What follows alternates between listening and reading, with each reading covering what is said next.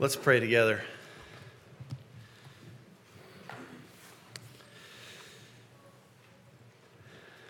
Father, we are joyful and grateful for this season when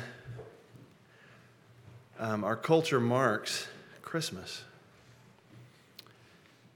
And Lord, even though the meaning of it is fading before the minds of so many of our countrymen, Lord, we're grateful for an echo of something precious that we can mark every year, and that we have an occasion every year to say anew why it is that we live.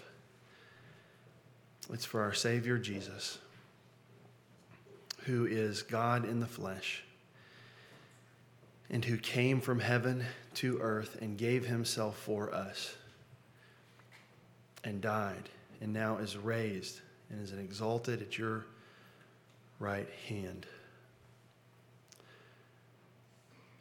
And so now we worship you, Father, Son, and Holy Spirit. And our minds have been exalted because of this gospel message. Father, we thank you. We want to mark it and be faithful with this message. So, Lord, I pray that this season would stir up in us the worship that is due to you. And Father, I pray that you would open up our eyes, that we might behold wonderful things from your law. Incline our hearts to your testimonies and not to dishonest gain.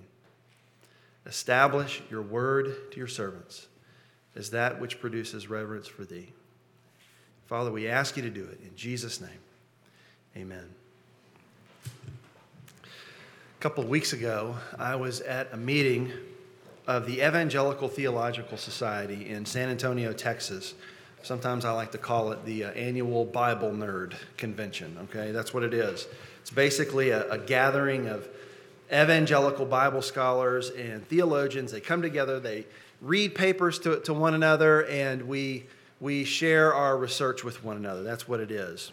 It's a great meeting simply because you get to see and to hear in person from the peoples whose books you're reading. So it's a wonderful meeting every year. It's at different places around the country.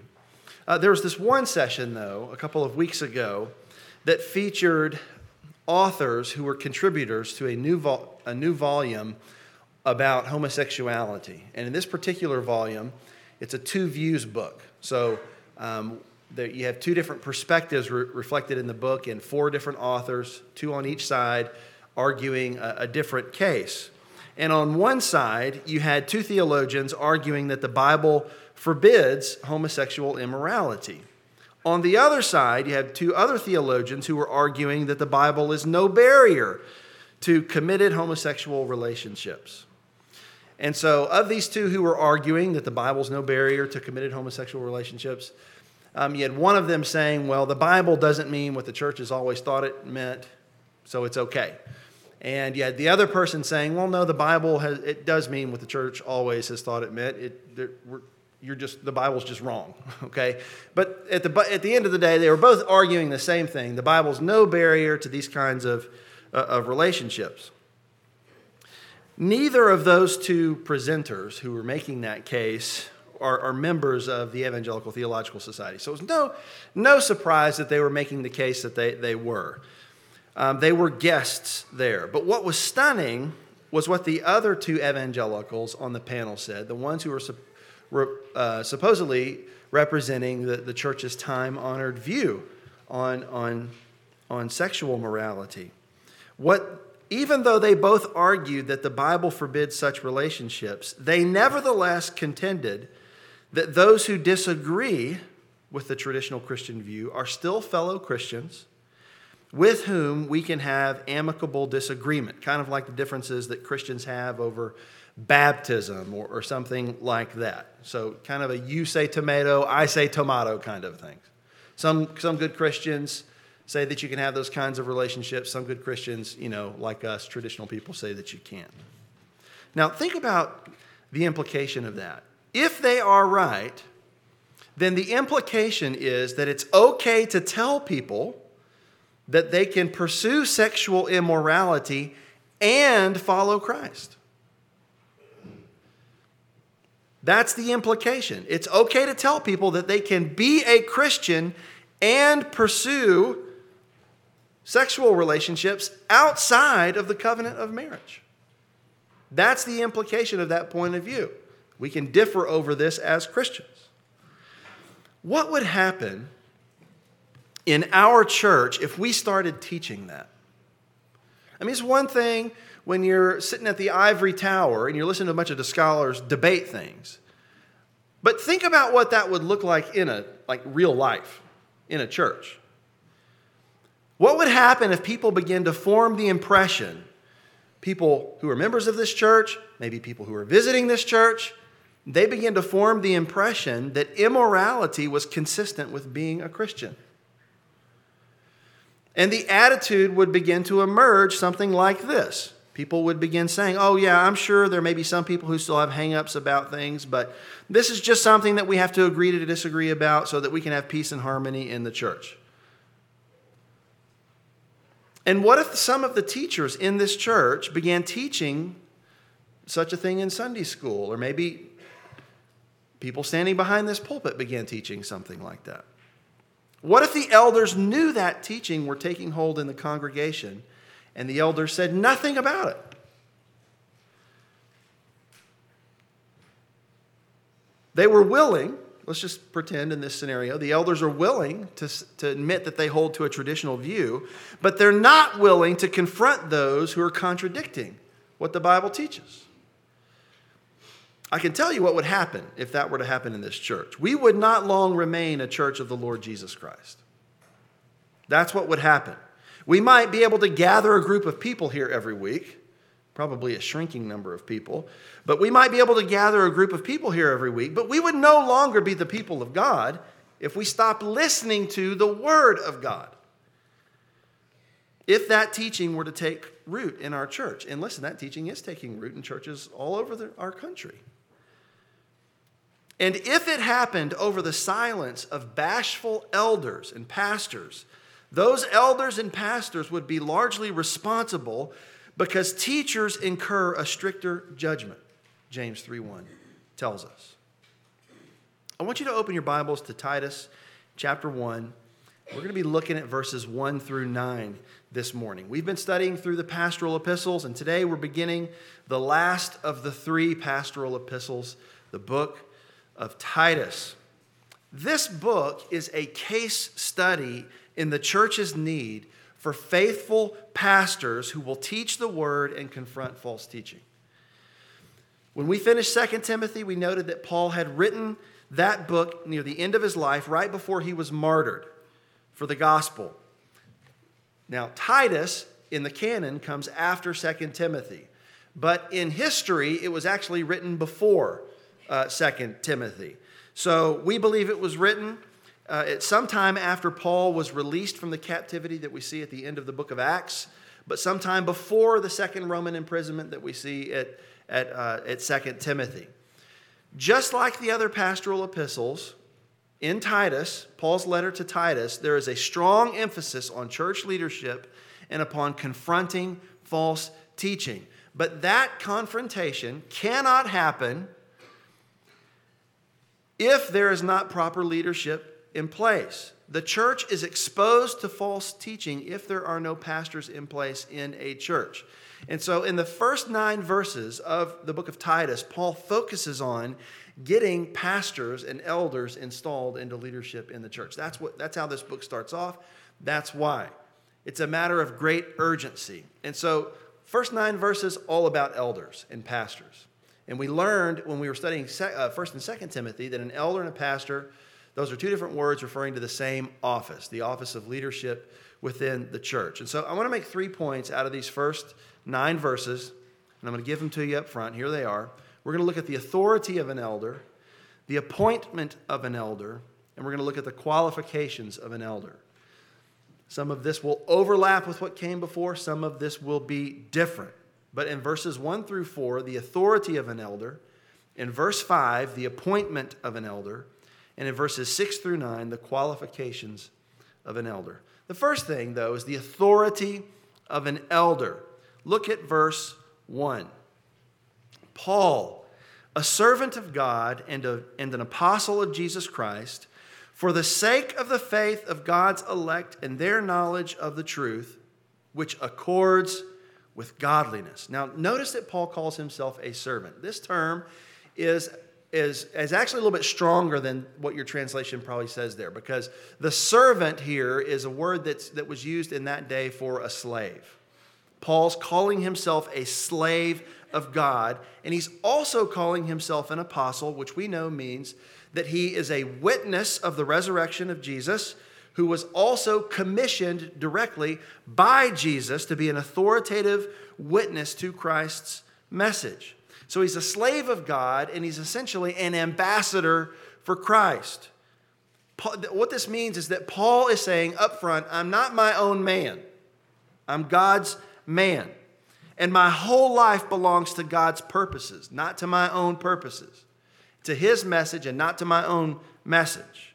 So Paul's a slave and an ambassador, he says, for the sake of the faith of God's elect. Now, God's elect here clearly is referring to God's chosen people. Now, if you're reading in the Old Testament and you see a reference to God's chosen people, God's elect, you know you're talking about the nation of Israel. But once you come into the new covenant, who are God's elect? God's elect are all those who have been, are, or will be joined to Christ by faith, Jew or Gentile. So the people of God is much broader than just the Jewish nation. It's all of those joined to Christ by faith. So Paul is saying, get this, think through the logic now. Paul's saying, I'm a slave, I'm an apostle for a reason, for the faith of those people, the elect. Meaning, I'm doing the ministry that I'm doing so that those people will believe in the gospel. I don't necessarily know who those people are. I don't know the boundaries of those people, but those people exist because God purposed for them to exist, and I'm doing my ministry for them to come to faith, God's chosen people. So Paul preaches and strategizes for ministry because of that group of chosen people. And so for Paul, don't let this be lost on you, this doctrine of election is not a doctrine that discourages evangelism and mission. It's one that makes evangelism and mission flower and flourish. You remember 2 Timothy chapter 2 and verse 10? Paul says, I endure everything for the sake of the elect, that they also may obtain the salvation that is in Christ Jesus with eternal glory. Paul even says, I suffer for the sake of the elect so that they would have salvation. So the doctrine of election in Paul's life was not something that diminished evangelism and missions. It's something that promoted it because it was an evidence that God was at work in the world and that he was joining what God was doing. He also says that he's an apostle and a slave of God for the sake of their knowledge of the truth, which accords with godliness. So if faith is what joins people to Christ, then the knowledge of the truth is what enables the elect to walk faithfully in obedience and discipleship to Jesus. That's what the knowledge of the truth is all about. You remember 2 Peter in chapter 1 and verse 3? His divine power has given us everything that we need for life and godliness through the true knowledge of him who called us by his own glory and excellence. How do we know how to live? How do we know how to be godly? Through a knowledge of the truth. Same word. So Paul's mission was not merely to get people saved, but to get them sanctified. That's God's purpose, so that's Paul's purpose. He wasn't trying to make converts only, he was trying to make disciples, people who knew how to keep everything that Christ had commanded them. And I'm emphasizing this because our mission is not different than Paul's on this point, right? Our mission is not different. Biblical Christianity is not merely about the starting, but the finishing, which is why we do things the way we do around here. There is a strong emphasis on the preached word. Why? Because we want to see people converted and we want to see them grow. Why does Paul do this? Look at verse 2. He's a slave and an apostle in hope of eternal life, which God, who never lies, promised before the ages began. Literally, that before the ages began is before times of ages. Before there were ages. Okay? Paul's apostolic mission is for the hope of eternal life. That means he's trying he wants the elect to believe, and he wants to see them through all the way to glory. He doesn't want them just to get started. He wants them to make it to the resurrection of the dead. That's what it means. And it says that hope of eternal life is something that literally the unlying God, okay, that's what it means. The unlying God, God who cannot lie, he promised before the ages began. Now, that very same phrase, before the ages began, also appeared in 2 Timothy chapter 1 and verse 9. You remember that verse? Where it says that God saved us and called us to a holy calling, not because of our works, but because of his own purpose and grace, which he gave us in Christ Jesus before the ages began. I think this promise in Titus chapter 1, verse 2 is probably referring to the same thing that Paul was referring to in 2 Timothy chapter 1, verse 9. Before the ages began, God promised through his son Jesus to purchase a people for himself and to give them eternal life. What does that mean? It means salvation from beginning to end is rooted in the eternal purposes of God. It's not something that we invented. It's something that God invented before he invented us, before we were created. But, verse 3, at the proper time, manifested in his word through the preaching with which I've been entrusted by the command of God our Savior. This means that what God purposed in eternity through Christ, he brought to pass in history through Christ. And the message of Christ's work, his death and resurrection for sinners, is now what has been entrusted to Paul by his own command. So Paul has a special authority to preach this message. And so he says this in verse 4. That's who I am. That's the message I'm preaching. That's the reason I'm preaching it. Verse 4, to Titus, my true child in a common faith, grace and peace from God the Father and Christ Jesus our Savior. So finally, Paul is naming whom he is writing to here. So I, Paul, am writing you this for this reason. I'm writing to you, Titus. And he says, my true child in a common faith. He says he's a true child, which means he's a genuine child.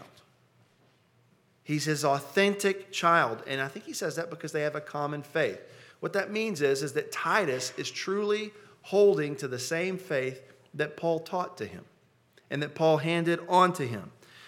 Titus is Paul's disciple and co-worker, we know from the rest of Scripture.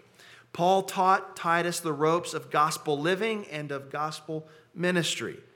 So it's no surprise that Paul's viewing him as a child in that sense, his offspring in that sense. What that means is that Titus, the one that Paul's writing to, Titus is not supposed to be an innovator, but a propagator. Titus's calling is not to invent a new message, but to preach an old message, the one that Paul had given to him. And so Titus is an elder and a pastor in the church at Crete. And so Titus has an authority in his life. And the authority is the Apostle Paul and the message that Paul has handed on to him. Titus is faithful only insofar as he is faithful to that message. The same is true for us. We are not called as Christians to be innovators in terms of our message, but propagators. We are not called to preach a new message, but to preach an old message. The one that Paul preached, the one that Jesus preached, the one that the prophets preached, the one that's contained in this book from Genesis to Revelation. That's what we're called to do. We're propagators, not innovators. Our authority, therefore, is an apostolic authority, which for me, for all of us, is the same thing as saying it's a biblical authority. To depart from that authority is to depart from faithfulness. Many years ago, before the merging of our churches, at Kenwood, we had a member who had stopped coming to church. And the elders went to visit this member and to encourage this member to come back to church and to repent of forsaking the fellowship. And it became clear that this member was not going to come back. And in addition to that, this member made it known that she did not agree with what the Apostle Paul says in some of his writings. I think it was about women in ministry or something like that. She didn't say that she disagreed with the church's interpretation of what Paul says. She just said Paul was wrong.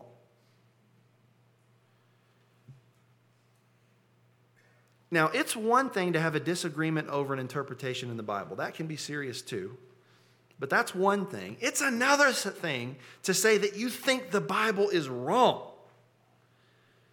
And that's what this member was doing, and it eventually led to this member's the congregation removing that member from membership because of the lack of repentance. Listen, it's never right nor safe to disagree with apostolic truth. Ever. It's not even right nor safe to have a bad feeling about it. Okay? If you have a bad feeling about it, the bad feeling is not evidence that there's something wrong with the Bible. It's evidence there's something wrong with you. We don't entertain those attitudes in our heart. It's never right nor safe to disagree with apostolic truth. It's never right nor safe for a congregation or for a pastor to let such error go unchecked in a church. And so all of us have to examine ourselves on this. We have to look at our hearts as we set them next to Scripture. Is there a root of rebellion in our hearts against any part of God's Word? Because if there is, the right response to such a discovery is repentance. The sad thing is that far too many people don't repent. And they nurse these ideas and they cherish these roots of rebellion in their own heart against parts of God's Word that make them uncomfortable. And so that when they're confronted with this authority, they rebel eventually. And if you condition your heart to rebel in the little things, you'll eventually rebel on the big things too. So you can't nurse these roots of rebellion at any level in your heart. And so as Paul is writing to Titus, he's writing to an elder who is under authority, an apostolic authority, and all of us are under that same authority. So verses 1 through 4 are the authority of an elder. Verse 5, though, is the appointment of an elder. Everybody look at verse 5. Paul says, "This is why I left you in Crete, so that you might put what remained into order and appoint elders in every town as I directed you." Well, we don't have a record in the book of Acts of Paul doing missionary work in Crete, per se. So it looks like, as I mentioned before, that this visit must have taken place after the end of the book of Acts, but before Paul's final imprisonment that led to his death. In any case, it looks like Paul left Titus in Crete, which is, if you know where Crete is, it's an island just southeast of Greece in the Mediterranean Sea. And it looks like Paul left him there according to a pattern that Paul used to carry out in his missionary activity.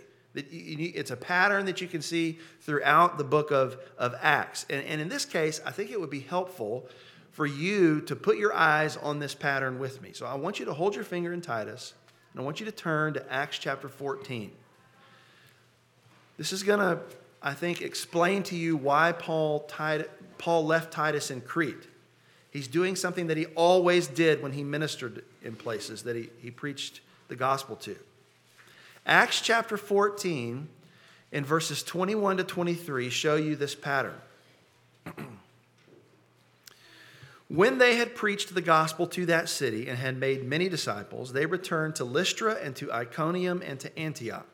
That's Paul and his ministry partners. They had already preached in those cities, Lystra, Iconium, and Antioch. They had already seen conversions there. And after the conversions, they're now going back to those cities. What did they do? Strengthening the souls of the disciples, encouraging them to continue in the faith, and saying that through many tribulations we must enter the kingdom of God. And when they had appointed elders for them in every church, with prayer and fasting, they committed them to the Lord in whom they had believed. So here it is. There's this three-part pattern that Paul pursues in his church planting efforts. It's a converting, it's a strengthening, and an appointing. Paul goes and preaches, and he makes converts in different places across the pagan world. And he does it by preaching the gospel. People respond in faith, he makes converts. Sometimes he stays for a while, sometimes he comes back, but he strengthens those new believers through discipleship and instruction. So through preaching to them. The third part of this pattern is the appointing. He appoints pastors and elders in every church to carry on that work after he is gone. So that's it. It's not just seeing them converted, but it's seeing them strengthened. And then the third thing is appointing leadership there who will be competent to carry on that work. Now go back to Titus chapter 1 and verse 5. When Paul says that he left Titus in Crete to set in order what remains, he means that he left him there to set in order what was still undone. And what was still undone was that third and final item that Paul always carries out in his church planting efforts, appointing leadership in the church. And so Paul leaves Titus to get this done. Some people have looked at Paul's assignment to Titus in Titus chapter 1 as evidence that elders and pastors are self-appointed. After all, look what's going on here. Paul tells Titus to go and appoint elders. Titus is an elder. He's told to appoint other elders. So it looks like the elders are a self-appointed, self-perpetuated leadership body. That's the way that I used to read this. And my view was that congregational votes on church leadership were unbiblical. I used to hold to that point of view. And that the biblical pattern was a qualified pastor appointing other qualified pastors. There are many evangelical churches and denominations who hold to a version of that even today. I'm convinced, however, that they are wrong about that, and I'm convinced that my former view was wrong. Yes, Paul tells Titus to appoint elders, but he doesn't specify in this particular text how that appointment was to take place. And I think there's evidence elsewhere in Scripture that the appointment was actually the end of a process that was supposed to unfold. He's silent about those details in this text and actually in Acts chapter 14. But if you look in Acts chapter 6, I think you'll see evidence to help us see more clearly a pattern for how qualified candidates for official church office are to be appointed. Okay? So I'm going to ask you, I know this is strange. I never ask you to do this, but I want you to turn back to Acts 6 and look at this with me. Then we'll come back to Titus. In Acts chapter 6 and verse 3, the apostles are discussing how they will appoint the first 7 deacons to serve the church in Jerusalem. I think this office of deacon would become, if it wasn't already here, it would become an official office within the church, okay? And it's possible, I believe it's possible, that the apostles are establishing a pattern for appointment to an official church office here. What do the apostles model for us in Acts chapter 6? They turn, in Acts 6 and verse 3, to the whole congregation, and they say this: "Therefore, brothers, pick out from among you 7 men of good repute, full of the Spirit and of wisdom, whom we will appoint to this duty." The apostles say, we're going to appoint these people to this duty, install them in this office. It's the same word for appointment that Paul uses in Titus chapter 1. But before that appointment, what does he say to the congregation? You pick from among yourselves these men that you recognize have certain qualifications for this office. And so I think this is significant for us because it looks like we're looking at parallel situations in which church leaders are installing individuals into office in the church. In Acts chapter 6, it's clear that the appointment to office and the laying on of hands is the end of a process that includes the congregation. And the Bible says the whole congregation chose those 7 men and brought them to the apostles, and then the apostles laid hands on them. So the church leadership recognizes need for an office to be filled. They call on the congregation to recognize and select the candidates, and then the leadership prays and lays hands on those candidates to install them into office. Now, you say, this all sounds very pedantic. What's the point of this? I got to go to work tomorrow. Why is this important? This is important for us because this defines our life together in this church. There are a couple things I want you to see here. What we do here at Kenwood Baptist Church at Victory Memorial to recognize and appoint leadership has warrant in Scripture. We are not making this up as we go along. I think that this is showing us that the Scripture says there's a role for elders and a role for the congregation in appointing leadership in the church. That's why our Constitution says what it says. We are hoping and praying that our Constitution reflects what the Scripture teaches about the role of elders and the congregation in the appointment of leadership in a church. That's why there's a standing invitation from the elders to you to come to us and to make suggestions and nominations for people that you think should fill office within the church, office of deacon or elder. Standing invitation for that. Individual members to come to us and to recommend people for office. After that happens, the elders will pray over those recommendations, vet them for the congregation, and then bring candidates to the congregation to approve by a vote. After the congregation selects the candidates, then the elders pray over them and to install them. So we're not making this up as we go along. We're trying to reflect what we see in Scripture. So that's why I'm telling you this. The second reason I'm telling you this, though, is because it means that you, as a congregation, you, as a member of this church, have a responsibility. Congregational rule in a church does not mean congregational will or congregational willfulness. We're not voting on things in this church because we want to know the will of the congregation, ultimately. We vote on things because we want to know what the will of God is. Our polity, the way we do things around here, only works if every member is a born-again disciple of King Jesus. That is, if every member is walking under the lordship of Jesus, listening to and submissive to his word. We're not trying to follow our own will or the congregation's will. We're trying to follow God's will, and we believe the congregation hears from God. And so that should be reflected in everything that we agree together to do. That means that every single member in this congregation has a responsibility to know the qualifications for leadership and only to select those that meet those qualifications. So this is a running obligation on your part. You're not allowed to take a time out from this. Okay, this responsibility is in the hands of the congregation to recognize. If the congregation ever forsakes that responsibility, the church will drift into weakness and perhaps even into false teaching. Now, the elders have a role in this, but you have a role in this. A special responsibility to know and follow the will of God in your role as a member of this church, and you have a role in the appointment of elders. So there's the authority of an elder, there's the appointment of an elder, and then finally there's the qualifications of an elder. Look at verse 6. Many of these, you will notice, overlap with the qualifications that we saw in 1 Timothy 3. So we'll pass over some of them quickly, but the qualifications are very consistent with what we saw there.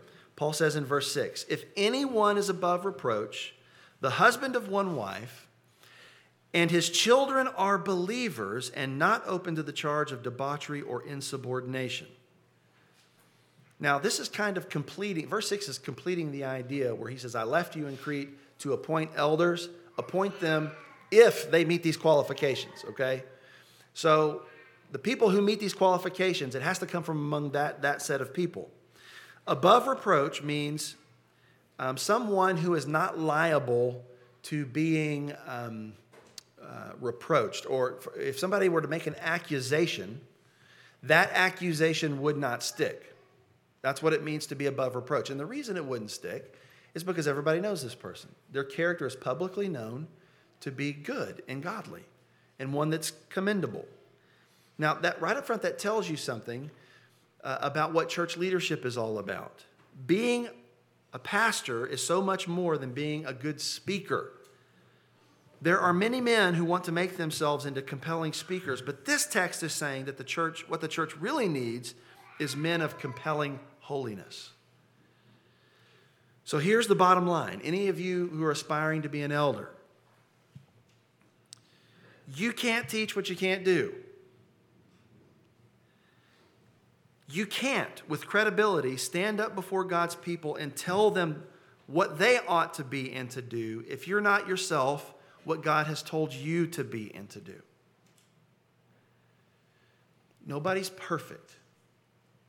My wife is yelling, amen. Okay. Nobody is perfect in this congregation. No elder is perfect. We're all sinful and weak in many ways, okay? But there are certain character qualifications that have to show up in some measure in every single elder, okay? And so the baseline qualification for ministry is exemplary character, exemplary holiness.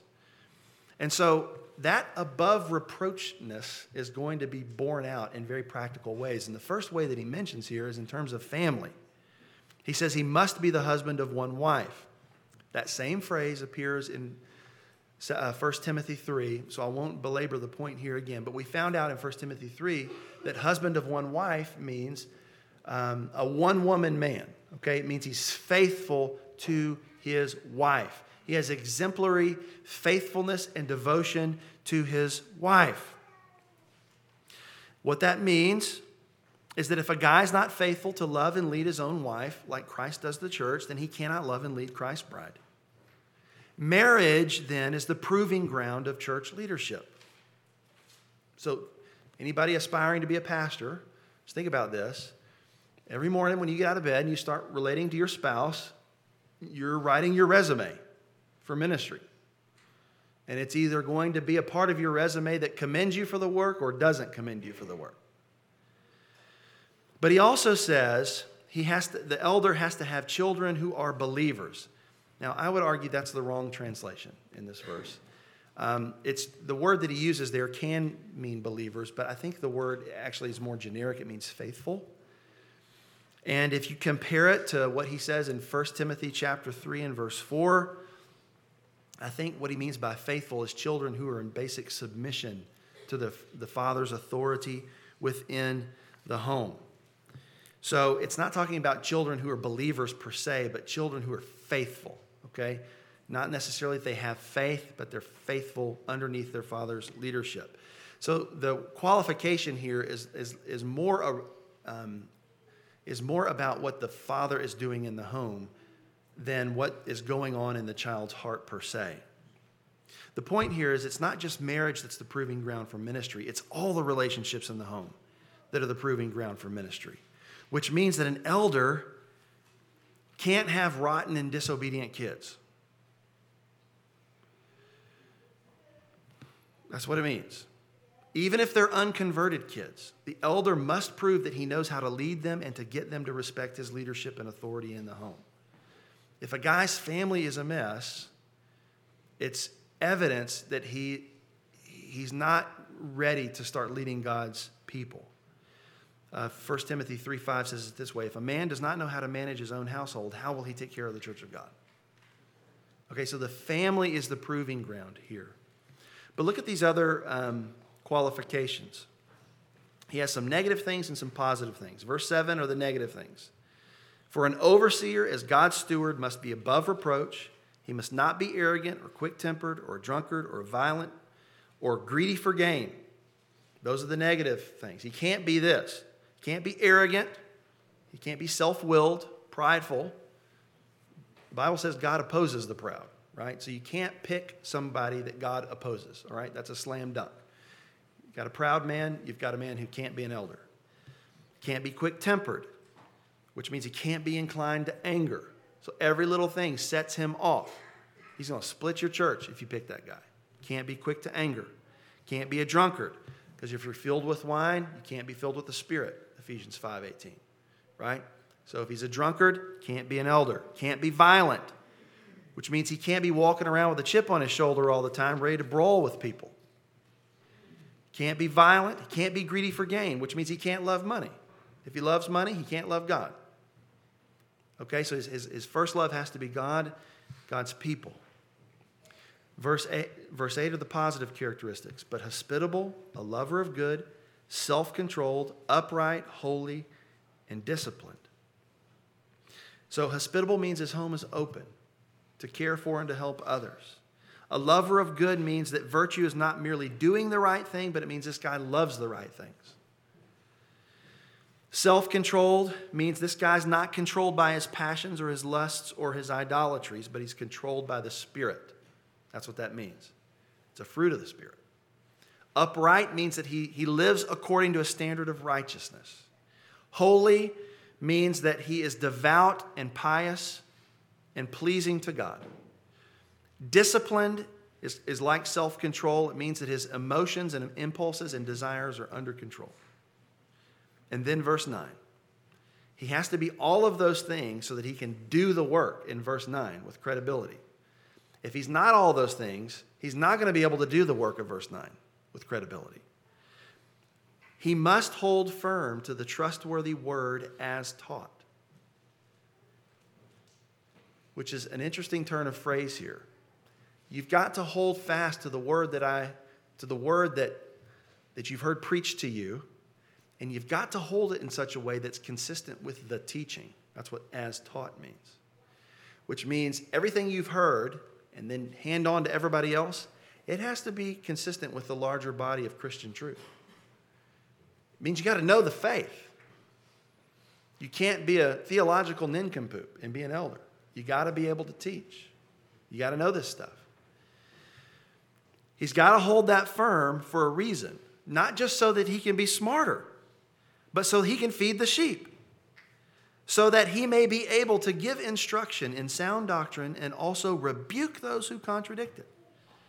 So he's supposed to do this for his own soul, but also so the overflow of that will feed the sheep.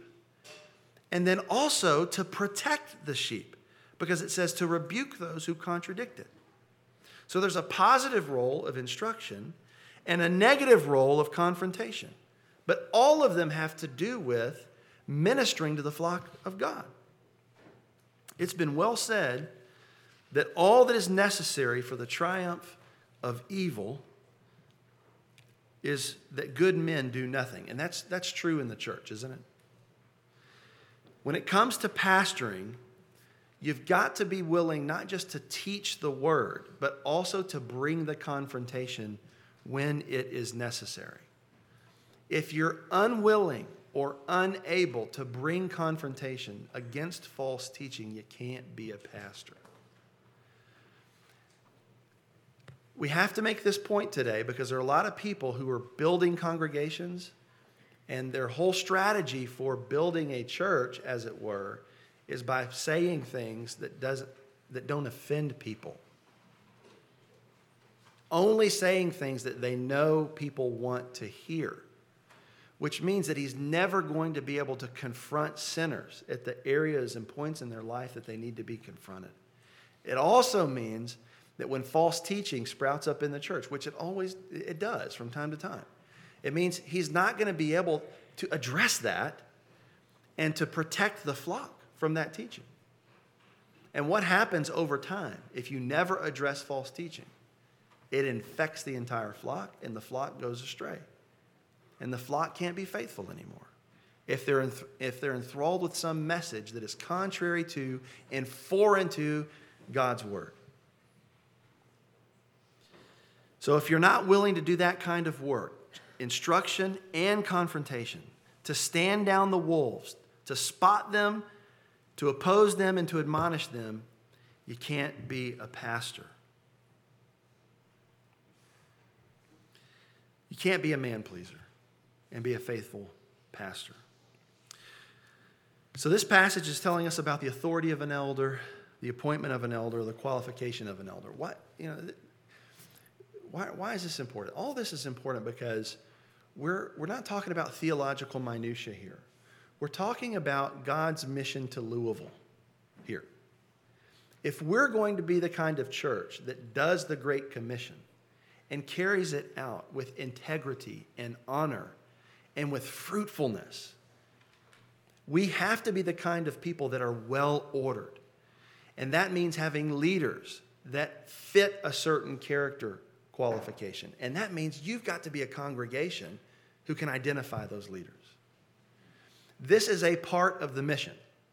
This is not irrelevant minutia. This is a part of who we are, and it's how we're going to reach this community with integrity. And if we fall short of this, we'll fall short of the mission. And our mission is very simple. We want people to know the gospel, that God loves sinners, that they're sinners, and that the only way for them to be reconciled to God is to believe in this man that God sent, the Son of God, who was crucified, buried, and raised up after 3 days, and who now is exalted at the right hand of God, and who can only be known and accessed by faith. We're trying to communicate that message to people, and that message transforms people. But that message won't have credibility if we ourselves aren't transformed and captivated by this word. So that's why this is important to us.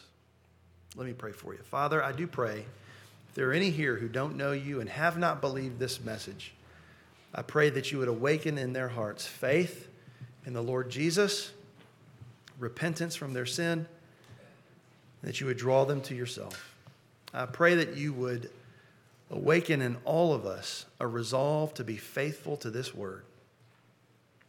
Pray for all those who may be aspiring to ministry, pastoral ministry, that you would renew in them the desire to be men of compelling holiness and integrity. Lord, I pray that for all of us who are serving as elders in this church, Lord, I pray you'd help us to be that way. And I pray that when we fail, you'd make us humble, quick to repent men. So help us, Father. Protect us from the evil one. Lead us not into temptation, but deliver us from evil. And Lord, make us an effective witness for you in this city. And Father, we pray for you to do it. In Jesus' name, amen.